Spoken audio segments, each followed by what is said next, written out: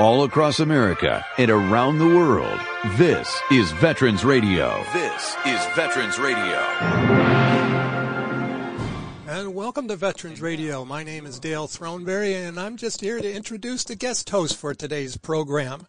Our host is Dr. Eric Fretz, and Dr. Fretz is a graduate of the University of Michigan and faculty lecturer at the University of Michigan, and he teaches classes all across the campus, including psychology, innovative blue entrepreneurship, School of Education, College of Engineering, Center for Entrepreneurship.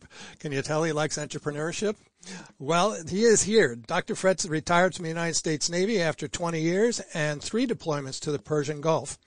His topic today is the Journal of Veteran Studies. Finally, many colleges and universities across the country and around the world are adding veteran study courses to their curriculums. But first, I need to thank our sponsors before we get into the program. I want to mention our loyal sponsors, including Legal Help for Veterans, specializing in veterans' disability claims. Call Legal Help for Veterans at 800-693-4800.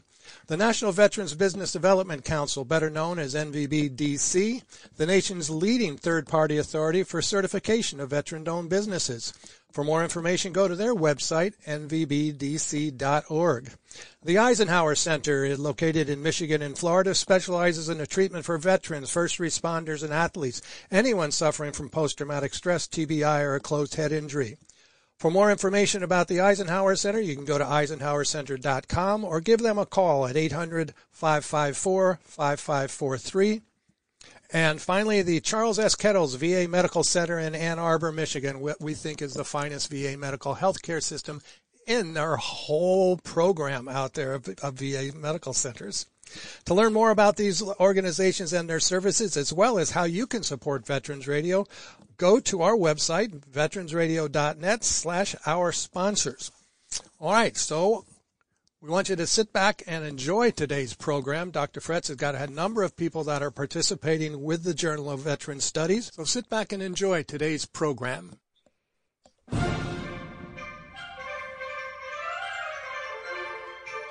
All across America and around the world, this is Veterans Radio. This is Veterans Radio.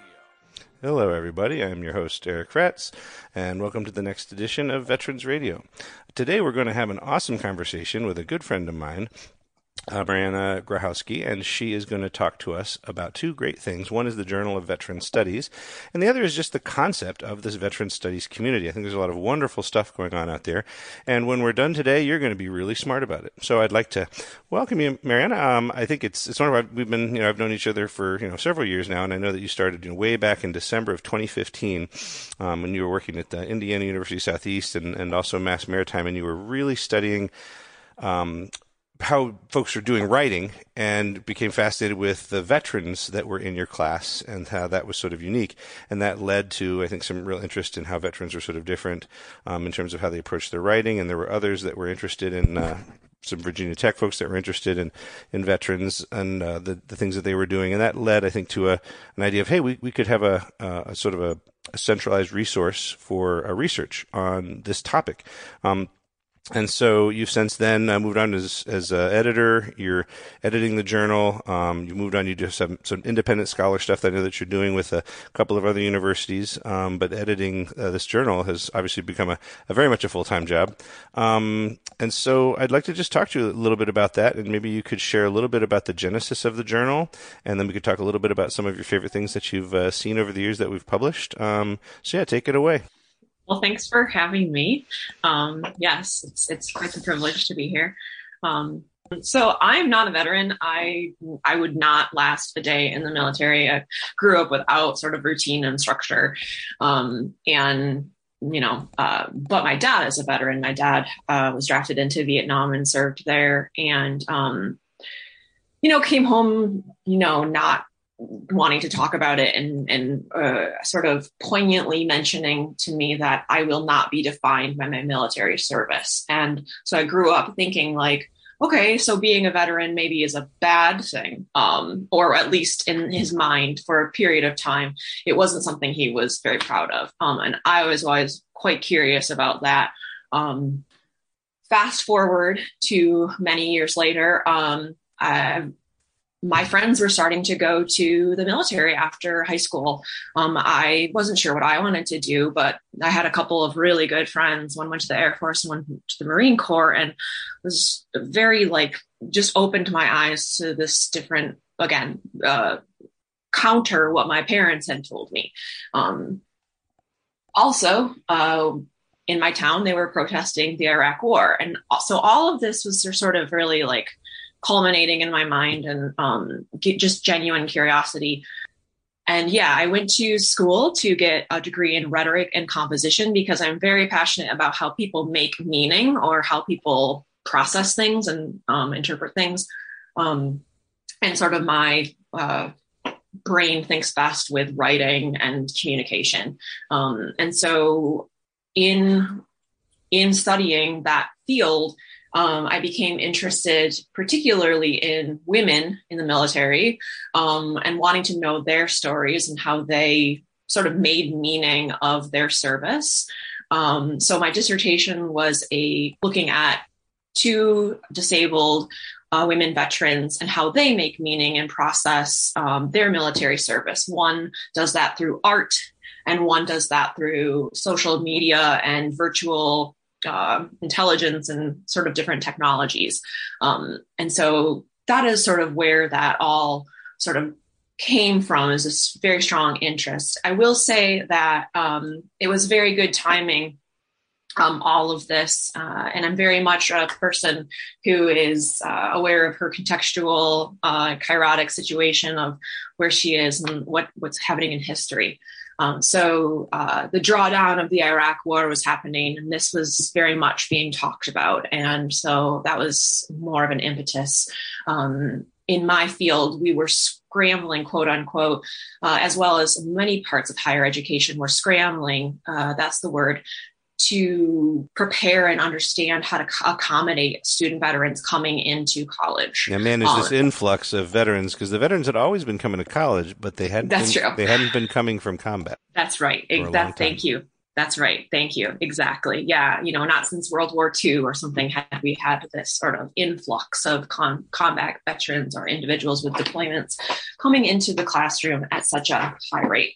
And so that was being discussed. And so from there, I met contacts and colleagues across the country doing research with student veterans in the composition classroom. At the same time, I met people like Travis Martin, who is out of Eastern Kentucky University, Great program, who is the first person I ever heard use the term veteran studies. And we can talk about that program and his great work. But I'm mentioning all of this to say there was a community, a culture being formed of, researching veterans, understanding the veteran transition process, understanding military families. This is something that is worth academic pursuit. I mean, many people have been doing it for many, many years, but in terms of really making a concentrated effort to bring us all together, sort of, and use our collective wisdom and knowledge, it was really happening 2013 and to the present. Met some people at Virginia Tech. They have a conference, and Veterans in Society. Yes, they have the Veterans in Society conference. And I started that, I think, in 2013. Yep.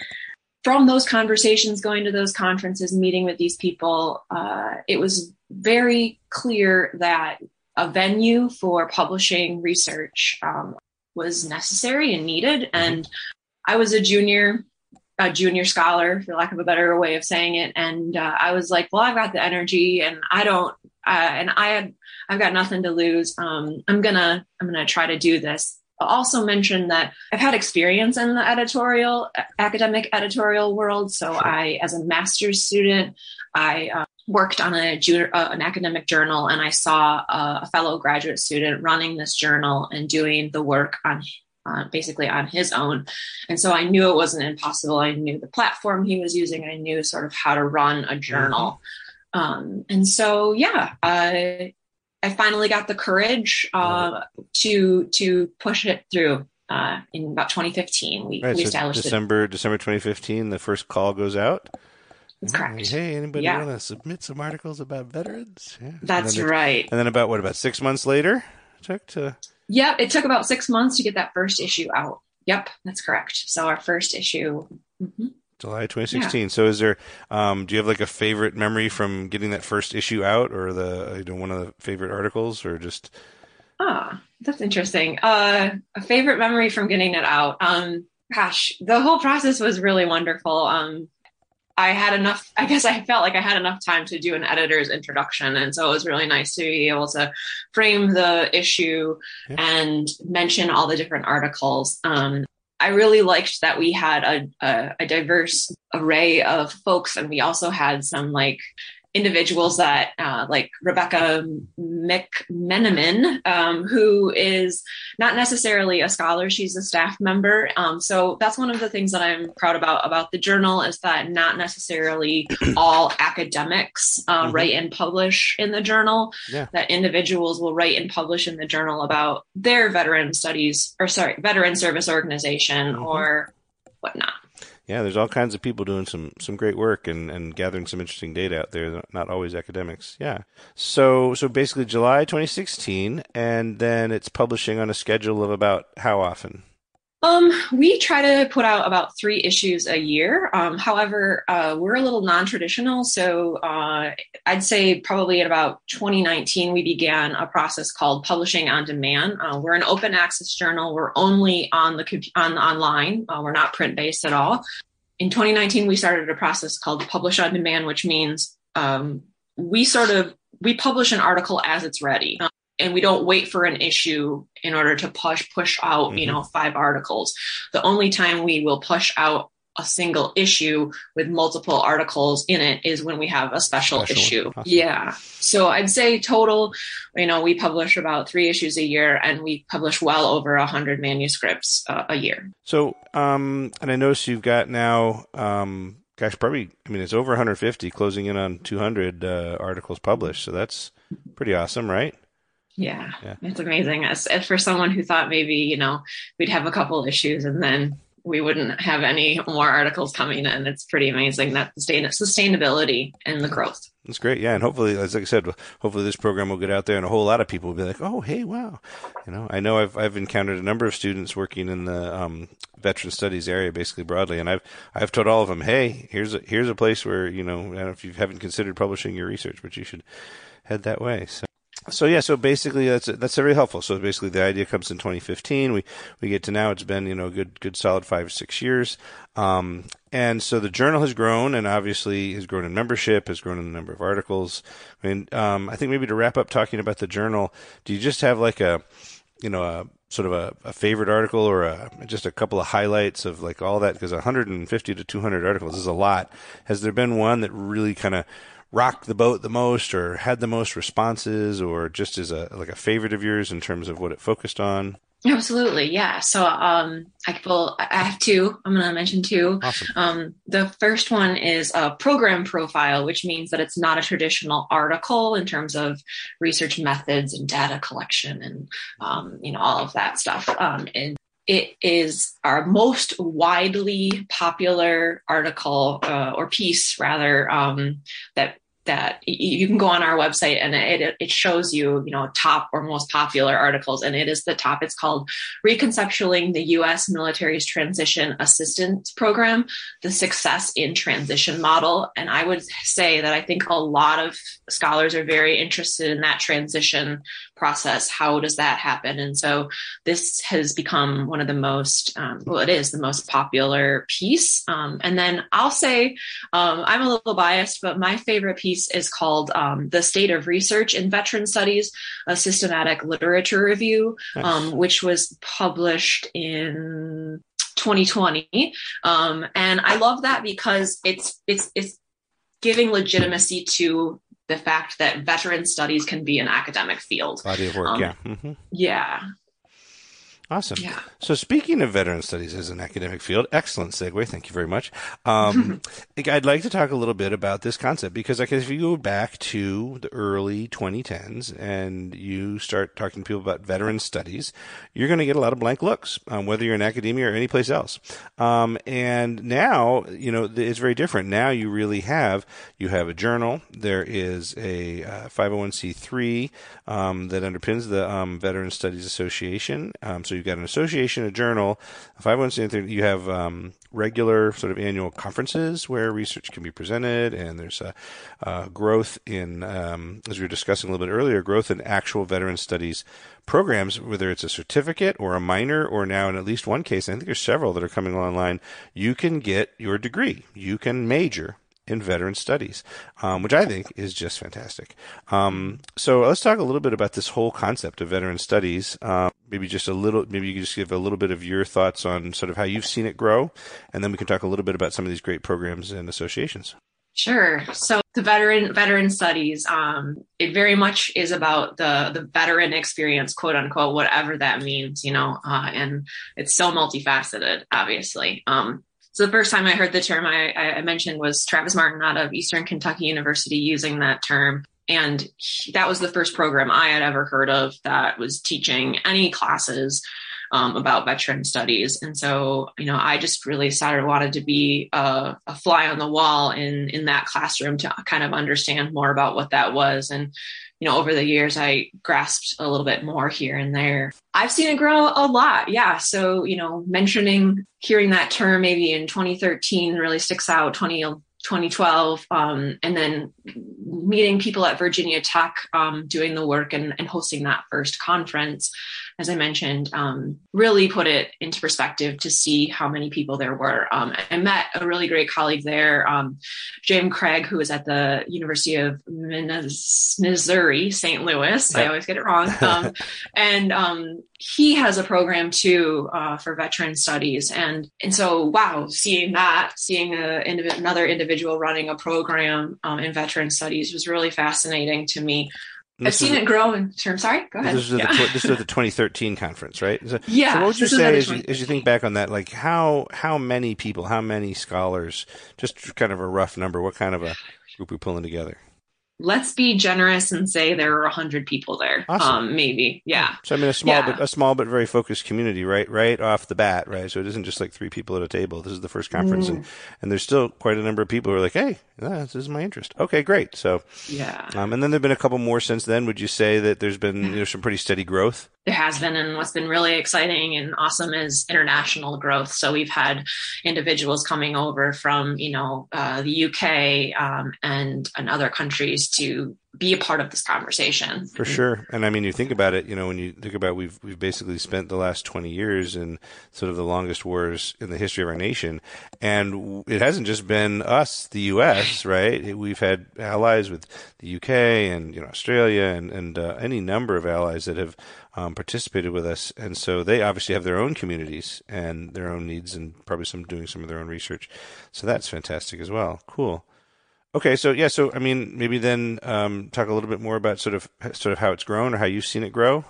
Sure. Yeah. So at the founding of the journal, or that when that first issue came out in 2016, I had mentioned that there were these number of programs, and I think I mentioned one is in New York State sort of system school.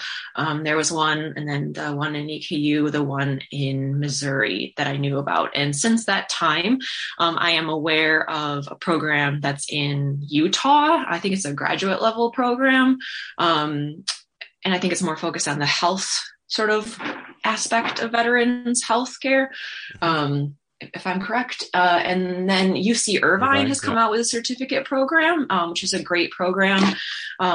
They've come out with one. I know Arizona State is really, really working hard at offering classes in that regard. I don't know if they have a full certificate program or not, but I have some great colleagues there that are doing good work.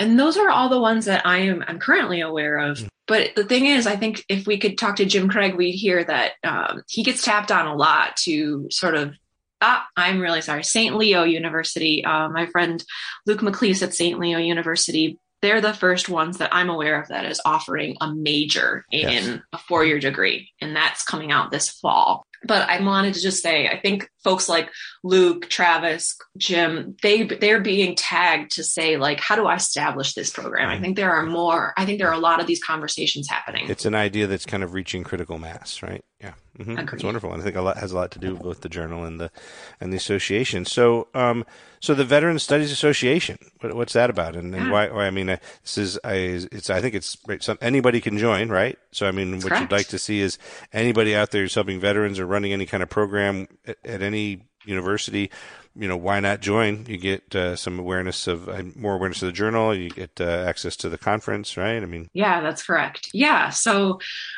just really looking forward to establishing community and connection, because a lot of, at least I can speak for myself, when I was when I was affiliated with a full-time with a university, I felt, I was the only one doing that kind of research. I was the only person in my whole school that I knew of doing research about veterans and the veteran experience. So instead of having these little silos of individuals doing the work across the country, trying to find a way to, we have some international members, instead of having just these little silos of people doing similar work, bringing together and having conversation and helping each other out is really the goal. And then, being able to financially support a conference. The journal gets no financial support other than Virginia Tech Publishing fully takes care of all web hosting and creation of that. But, no one is getting paid for the journal or with the association. Sure. All of the benefits or all the money is going to being able to host events. Yeah, awesome. So the Veteran Studies Association, it is a 501c3, right? So it's a nonprofit. So that's got a board. And then its primary thing is just to host the conference. Try to do that once a year, but there's I know COVID obviously interrupted everything, but there's one coming up, right? You want to talk a little bit about that? Yeah. So Arizona State University will be hosting the next Veterans in Society conference and working on the call for papers right now. We're hoping to have it in the fall, if not fall 2021, because I know all of us are still trying to be aware of the COVID situation and what's happening. If not fall 2021, then fall 2022, we will be having this conference. Again, still working on a call for papers, but Arizona State has quite a veterans and military program, and they're very proud to be able to host something of this caliber. And we're hoping that we'll have, well over 200 people there. For the 2020 conference we were supposed to have in St. Louis was probably the most people in attendance, but was canceled. Yeah, it was all set to go. Does the Veteran Studies Association ever do like a booth at the Student Veterans of America conference? They do that each year? No, we haven't. So, you have to pay to get into those conferences. And that isn't actually, SBA is quite an expensive one if you're not, affiliated with the university. Okay. And so at this point we haven't. The journal has gone to SBA 1 year out of her own pocket. But these sorts you have to pay to play. And right. And if you're not affiliated with a university, getting into these spaces is quite challenging. All right. Yeah, agreed. When I think about large numbers of people who are very interested in veterans and veteran research, that SVA is a prime area of intellectual ferment. So, all right. Couldn't agree more. Yeah. Couldn't agree more. So I think one of the last things to talk about would be, because we've sort of done the journal and sort of the emergence of this veteran studies concept and how it's evolved and become more common, and the degree programs, the certificate programs. We've got the association and the conference. So in all this time now, decade plus, that you have been sort of drifting around in this sort of stew pot and bumping into all these other great folks, and you've mentioned several, but maybe we could just sort of spend a couple minutes kind of laying out a little bit of a who's who, because I think as everyone's listening to this, they may not be aware of where's all the cool stuff going down, right? So like if you're new to a town, where's the best burger? Where's the good late night joint? Where's the best urgent care? Who's the best doctor and dentist? scientist, and just kind of best of, thinking, for example, I'll just sort of lead off and say, that Syracuse has this great thing, this Institute for the Veterans and Military Family. It's extremely well funded. They've got their own building now. It's been growing year over year. They do a lot of fantastic work, and there's a bunch of others. So just from your perspective, and just kind of freeform, just kind of like flip through your Rolodex and say, here's a cool thing, and here's a cool thing, and don't forget about this one over here, and she's doing this, and whatever. Just if you want to take a couple of minutes and just kind of plant some seeds so that folks could go sort of dig in a little bit and find out some more. Well, I'd really like to start off by saying that there's a lot of great work happening outside of the United States. I know this is probably just a national broadcast show.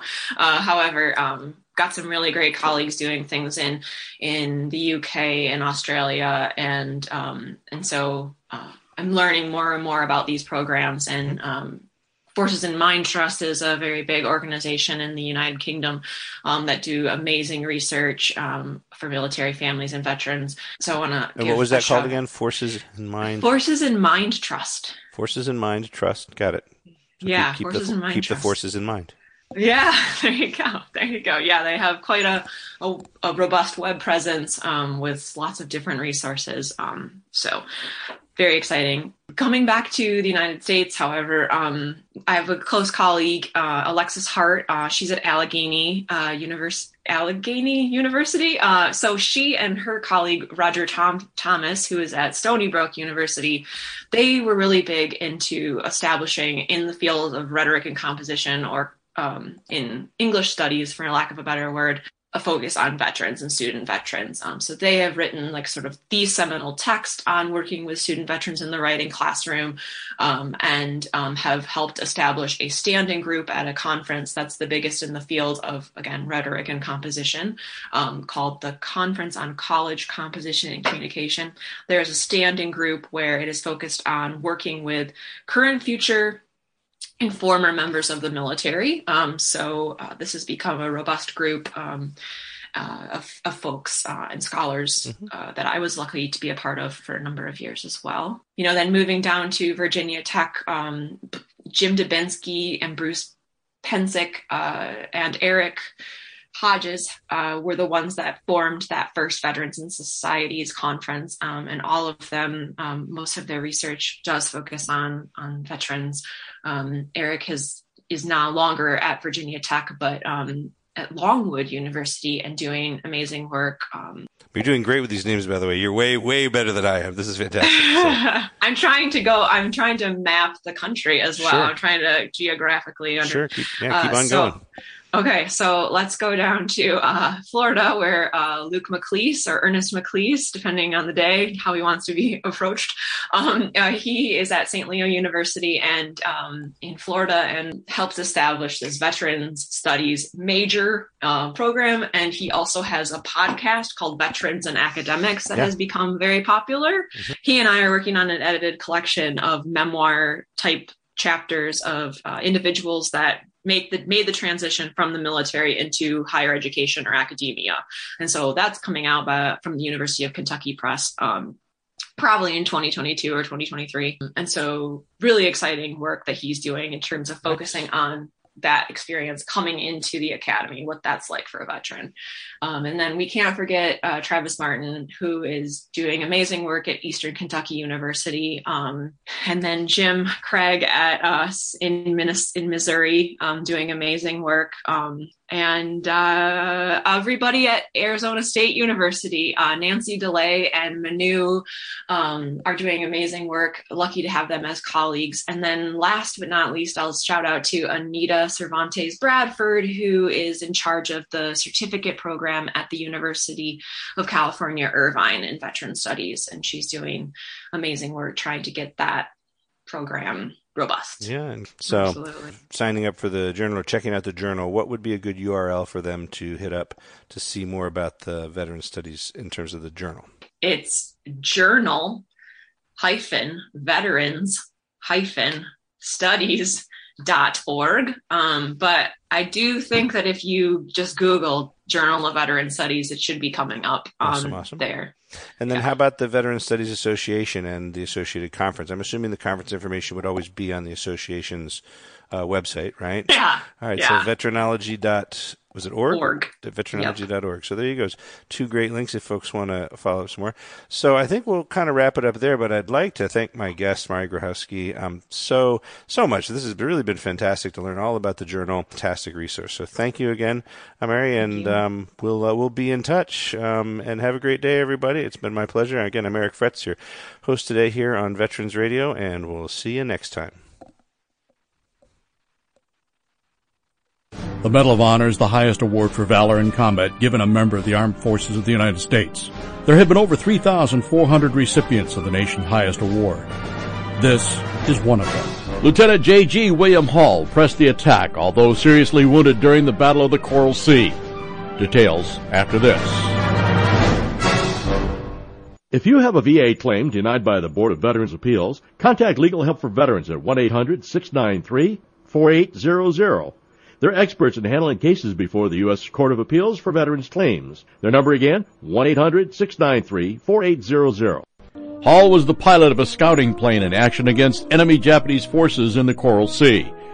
In a determined attack on 7th of May, 1942, Hall dove his plane at an enemy Japanese aircraft carrier, contributing materially to the destruction of that vessel.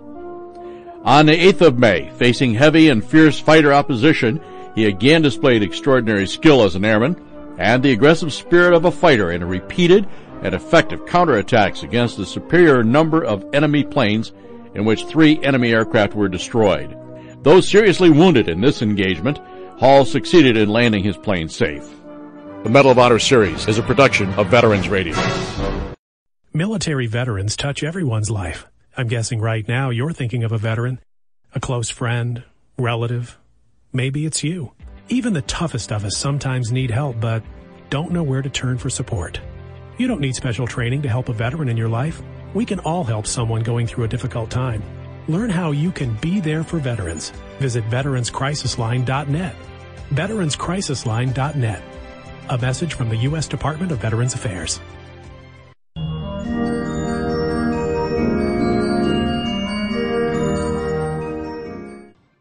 Welcome back, everybody. I'm your host, Dr. Eric Fretz, and we're continuing our discussion of veteran studies with our previous guest, Mari Grohowski, who has talked with us a lot about the evolution of the Journal of Veteran Studies.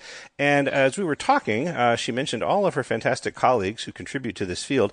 And I said, let's just get a bunch of them together and we'll continue this discussion. So we're joined, in addition to Mari, by our 3 colleagues. We have Bruce Pencek and Eric Hodges and Travis Martin, who are all part of the group of scholars who are contributing to the veteran studies and veterinology concept. So I think we would talk a little bit more today about how that concept has evolved. Let me go ahead and bring them up one at a time. So Bruce, you're co-founder of the Veterans and Society Initiative at Virginia Tech and one of the history and social sciences librarian there. So you've been involved in this a long time, and some of the really foundational things. You want to talk a little bit about your program and how this started for you? Well, yes, thank you. Yes, and Eric Hodges, who's also here with us. The 3 of us, Jim Dubinsky in the English department, me in the library, and Eric in an interdisciplinary social sciences PhD program. We'd worked together with Eric and his PhD, and he was interested in civic engagement of veterans. I know some of that literature in my previous life, was a political science professor. And we started looking at, we just sort of gelled together with this idea of thinking systematically about veterans. I was familiar with the term, putting on my history librarian hat, from literature about the American Civil War. As a political scientist who used to look at questions in the history of political thought, I also had some knowledge of the classical literature that provides an interesting backstory. This is before I'd come across Jonathan Shea's work. And so I hope I'm not going to embarrass Eric too much here, but we created the Veterans and Society Conference, originally called the Veterans Studies Conference, originally supposed to run in 2012, and there's some scheduling problems then. So the first one was in 2013. So we've been talking about this for a long time. And at that point, because veteran studies had not gelled as a term, we were looking for a very broad conference and just sort of see who was interested and what kind of networks we could create.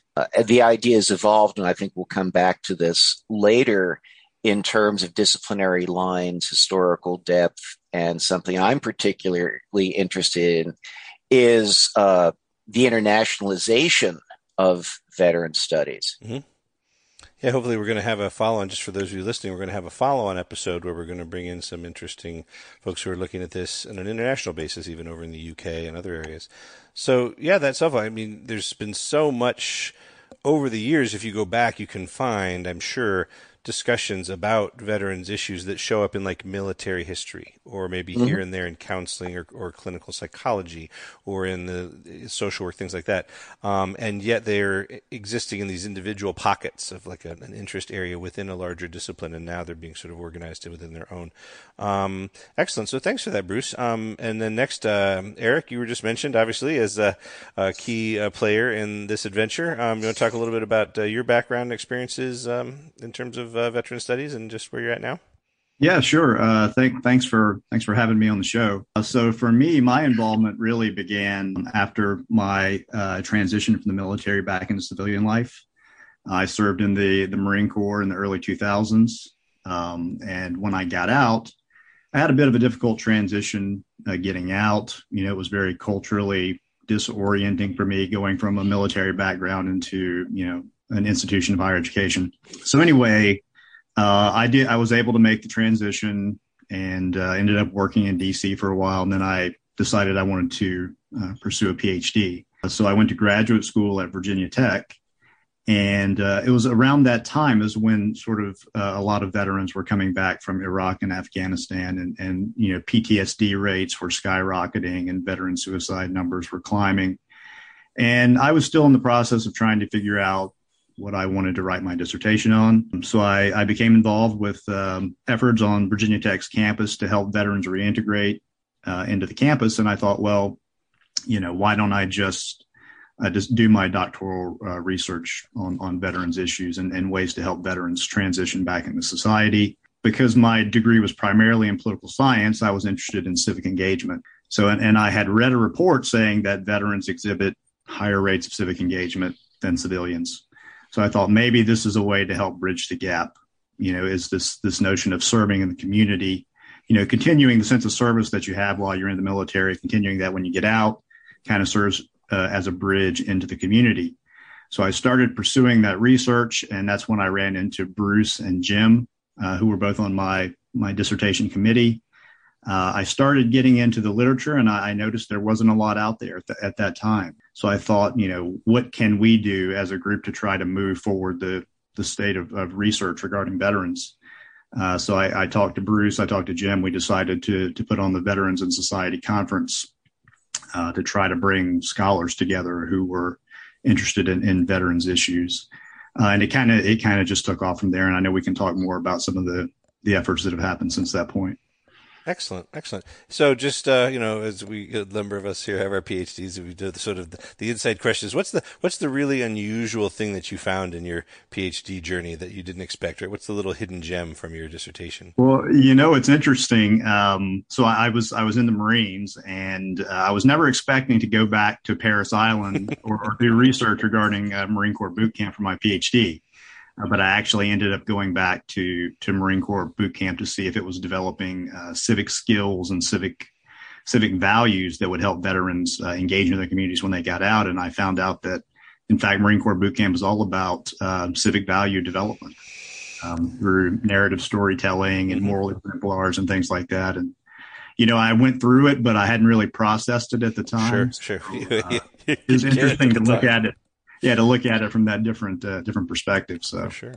Well, that's very interesting to me. Yes, actually. And in my experience, I've worked with so many different groups of veterans in different roles.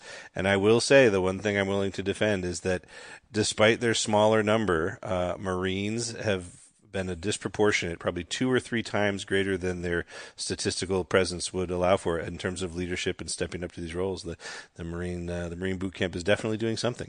I'll try to hold back my Marine Corps hoorah pride right now. There you go.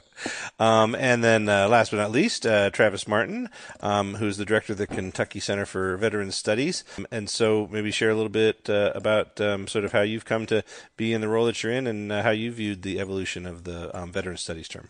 Well, like Eric, I was a service member. I served in the Army from 2002 to 2006 with deployments to Iraq in 2003 and 2005. And when I got back, I also dealt with some issues with readjustment. And for me, I got into the study of literature and writing as a way to kind of work through that. Mm-hmm. And just kind of, looking at the historical narrative and the literary works of veterans who had written before me, especially the works of like the great war poets and people like that, how they formed community and kind of process those experiences collectively led me to, develop teaching styles around expressivist pedagogy. And I eventually, as my first teaching experience, was tasked with designing an orientation course just for vets here at Eastern Kentucky University. This was back in 2010. And the students invariably tended to focus upon the hardships that they went through, the traumas, even though that wasn't something that was explicitly asked for in the prompt. So I found that there was a need for that. As I continued to get into my own work, I started to consider myself something like a 20th century American war literature scholar. And that's what I ended up doing my PhD in. And again, in 2015, or not 2000, but September 15, 2010, I just found these notes the other day when I was in my student account.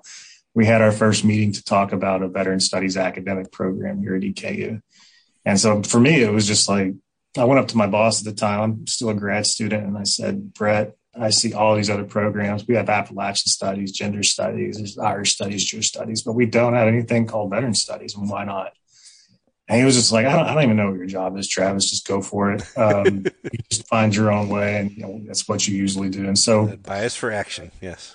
Yeah. So here I am, first semester teacher, former Army sergeant, sitting in with provosts and deans and curriculum councils, like filling out all those meticulous forms and getting the program approved. And we had our first classes in 2011. It wasn't long after that I got invited to the Veterans and Society Conference to speak. And that's where I met Bruce and James and Eric and Mariana. And Mariana and I actually worked together in another organization called Military Experience in the Arts for a few years. When I left Eastern, started the nonprofit to kind of focus in on that opportunity to provide veterans a space where they could tell stories. But we also extended that to non-vets and people in the larger community. And we provided everything for free. Workshops, and we had 2 national symposia with a couple of 100 people each, and no veteran or family member ever paid anything for it. We published something like 500 works in 8 edited collections while I was there, and it's still being run by a guy named David Irvin today. He's also an Army vet. So I went on. I had to take a break from it for a bit. Getting a PhD is hard, as you can imagine. As we all know, actually. So I also started studying social theory up at University of Kentucky. So I got a graduate certificate in that, along with my literary studies, and wrote my dissertation on what was called A Theory of Veteran Identity. And I guess the odd thing that I found was that my theory of veteran identity tended to have more to do with non-veterans than it did with vets.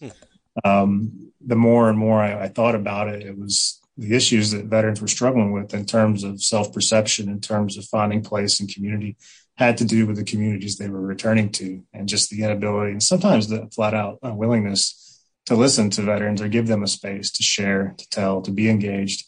And I think a lot of that's just ingrained in our society as a way to avoid discomfort with, the complexities and the hardships of war. But I won't belabor anyone with that dissertation talk that can get really pedantic. So that's kind of me. And now I'm back at EKU. I direct our Kentucky Center for Veteran Studies, which is basically an expansion of our academic program to include outreach for our service region, basically providing our students with service learning opportunities, putting them to work in the community to help vets as a way to prepare them for the workforce. A lot of our students, psychology, social work, nurses, police studies majors, people like that are tending to flock to the program because they'll end up serving vets. There's 18 million of us. That's the hope anyway, we can make them better at it. That's great. And that service also has that side benefit of sort of being both prophylactic and restorative in terms of the individual's mental health, right? So, I mean, helping others. Absolutely. We've all, I think I remember very profoundly, I really getting my mind right after my last deployment to Iraq really only came about because I started getting so involved in helping other veterans, and helping them out of their difficulties was instrumental for me. And so I think I'm a big believer in that. Awesome. Well, thank you for those introductions, gentlemen. And so I'm glad to have you here along with Mariana. And I think, we'd like to shift now, just talk a little bit. You've each sort of mentioned it in your discussions here and there. If we had to say, where did do we acknowledge in the field who's the first user of the term veteran studies? I think someone did coin the veteranology, right? And where did you first bump into it? And sort of where do you see it? So how have you seen it evolve, basically? So I think some of the interesting question here really turns around what we mean by the studies part. The term has, and Travis had alluded to this, and I think we've all seen this in different forms, where, yes, there were various groups defined demographically or by senses of identity, and studies was attached to them with a certain social theory attribute tied in with critical theory, and that stream of social theory, a lot going back to Foucault and folks like that.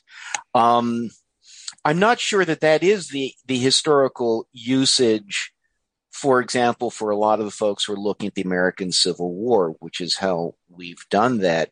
My own approach is to try to think of studies as a more neutral term, because there's so many different kinds of experiences. Travis has already given an introduction without, I think, intending to, as to why here at Tech we called it Veterans in Society, is that it is working from both sides. There's so many different methods, stances, premises, disciplines for looking at both sides of that connection, that I've always approached the idea of studies as just a more descriptive term without any one particular stance. I'm very concerned about an orthodoxy developing that might exclude people. Sure. When the whole question of which we used, most of us in this group, we tried to get Travis, but he was dissertating at the time. When we did a National Endowment for the Humanities Summer Institute 5 years ago, the two key questions were, what does it mean to be a veteran, and who counts as a veteran? Mm-hmm. And again, both those things have to do with the subjective perception or identity, as well as perceptions that may be ascribed or just sort of floating in the air. So we want to be our approach is always to try to be very inclusive. Mm-hmm. As to who can participate in the discussion. Another point that Travis had mentioned too, that's been a goal here, Mariana's talked about it as well, is our goal here is to promote open scholarship, open access. So the proceedings of our conferences have been on the Virginia Tech Institutional Repository for anybody in the world to see. The journal that way, and we think it's an appropriate part to make these different interpretations that give so much more nuance. Mm-hmm. Eric, for me, when I was initially thinking about, bringing veteran scholars together, it was about sort of addressing a deficiency that I saw in our society. A lack of understanding between the rest of the community that Travis was talking about in the veteran population, because the veteran numbers, as we know, since Vietnam, right, and since the draft ended, the percentage of the American population that's been serving in the military has been rapidly declining to now less than 1% or 0.5%. Yeah, indeed.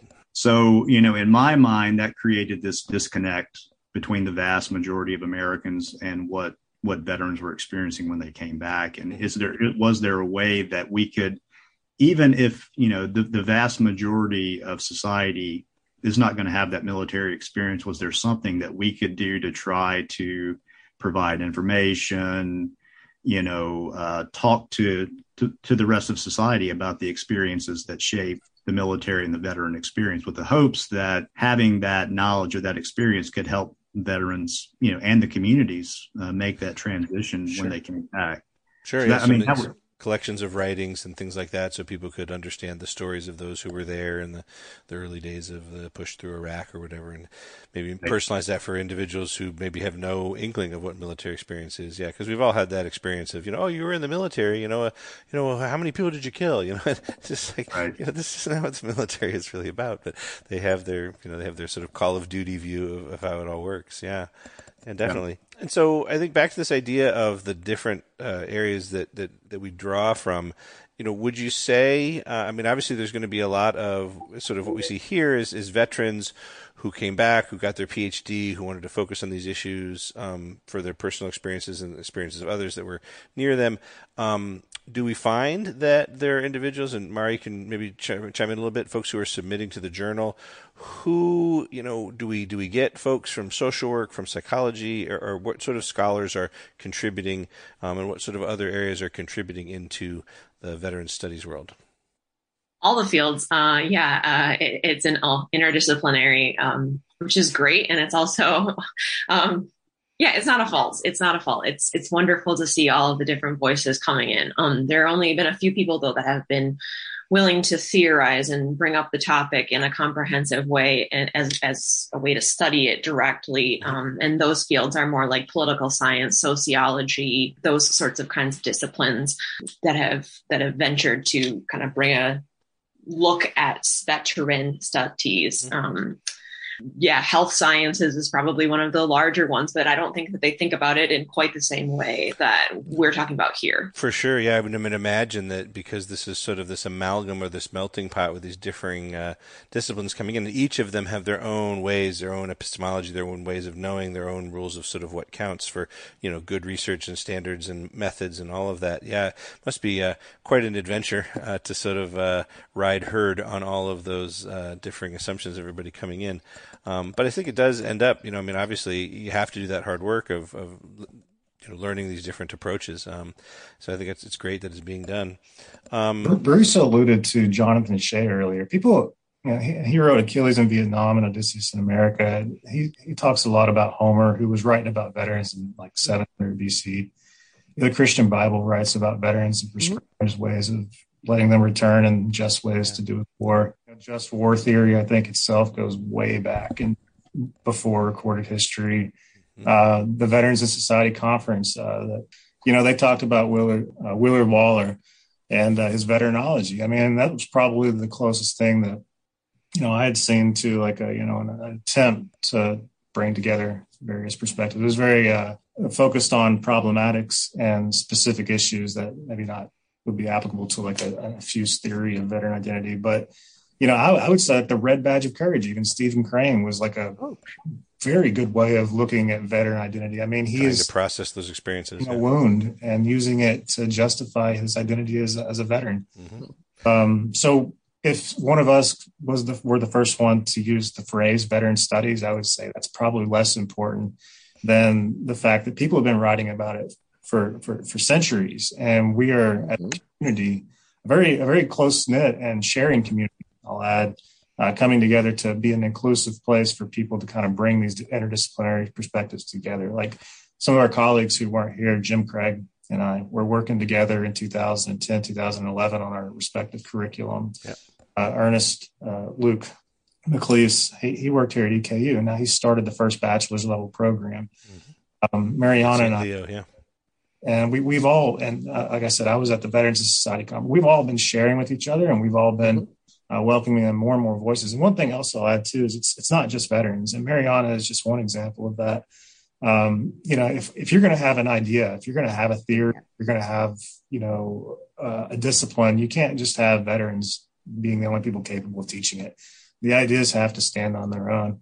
And I think most of us see that. And Bruce, I think you're an example too. Yes. I wanted to jump in there to clarify any misunderstandings. Yeah, I got into this as the clueless civilian by noting the contrast among 3 members of my family and a dear friend who all served during the Vietnam War in the American military had very different experiences from ones in which, ranging from one person who didn't start collecting his VA benefits until he was reaching retirement age. It was not a central part of his identity, so far as I could tell, but it was certainly led to a career path. Another was very traumatized by his experiences and is still struggling after 50 years of being back. And that kind of uncertainty is part of my motivation to say this whole question of how do we unpack these simple stereotypes about veterans, so much tied to our veterans, i.e. our own country's veterans of whatever war. We don't pay as much attention to peacetime veterans. And it seems to me the veteran studies through this sense of, yes, veterans in society as opposed to veterans and society, which there's a built-in binary. And there is a section in Ergomos, the European Military Sociology Association, we've loosely coordinated with over the years. Their section is veterans and society. And I think, again, that applies a different stance as to how we look as scholars, but again, as Travis and Eric both mentioned, also the insider, outsider, how do we juxtapose those things to everybody's benefit? Yeah. Well, I think those are great comments to wrap up this section. So I did want to say thanks for that. It's definitely been super interesting. I'd like to thank Travis for his comments as well as wrapping things up. And so we're going to get you guys hopefully back and your colleagues together for another episode where we're going to talk about all the amazing programs that you're doing. So again, I want to thank you again very much, Travis, Bruce, Eric, and Mari, for being on this second half of this first episode, and we're going to get you back and continue to. So for those of you who are listening, if you want to hear more about these amazing programs that are being developed all across the nation, just catch us on our next episode. Thanks very much. I'm your host, Dr. Eric Fretz, and this is Veterans Radio. Hi, this is Dale Throneberry again. Thank you very much for listening to our program today, and I really want to thank Dr. Fretz and his guests for talking all about the veteran studies programs that are going on around the country and around the world. Dr. Fretz will be back, as he mentioned, continuing with this story about veteran studies. But I wanted to remind everybody that next week is our Gifts for Veterans program. So tune in and find out, if you're going to be able to find something for that veteran in your house, this is the place to find it. So tune in next week, and until then, this is Dale Throneberry, and you are dismissed.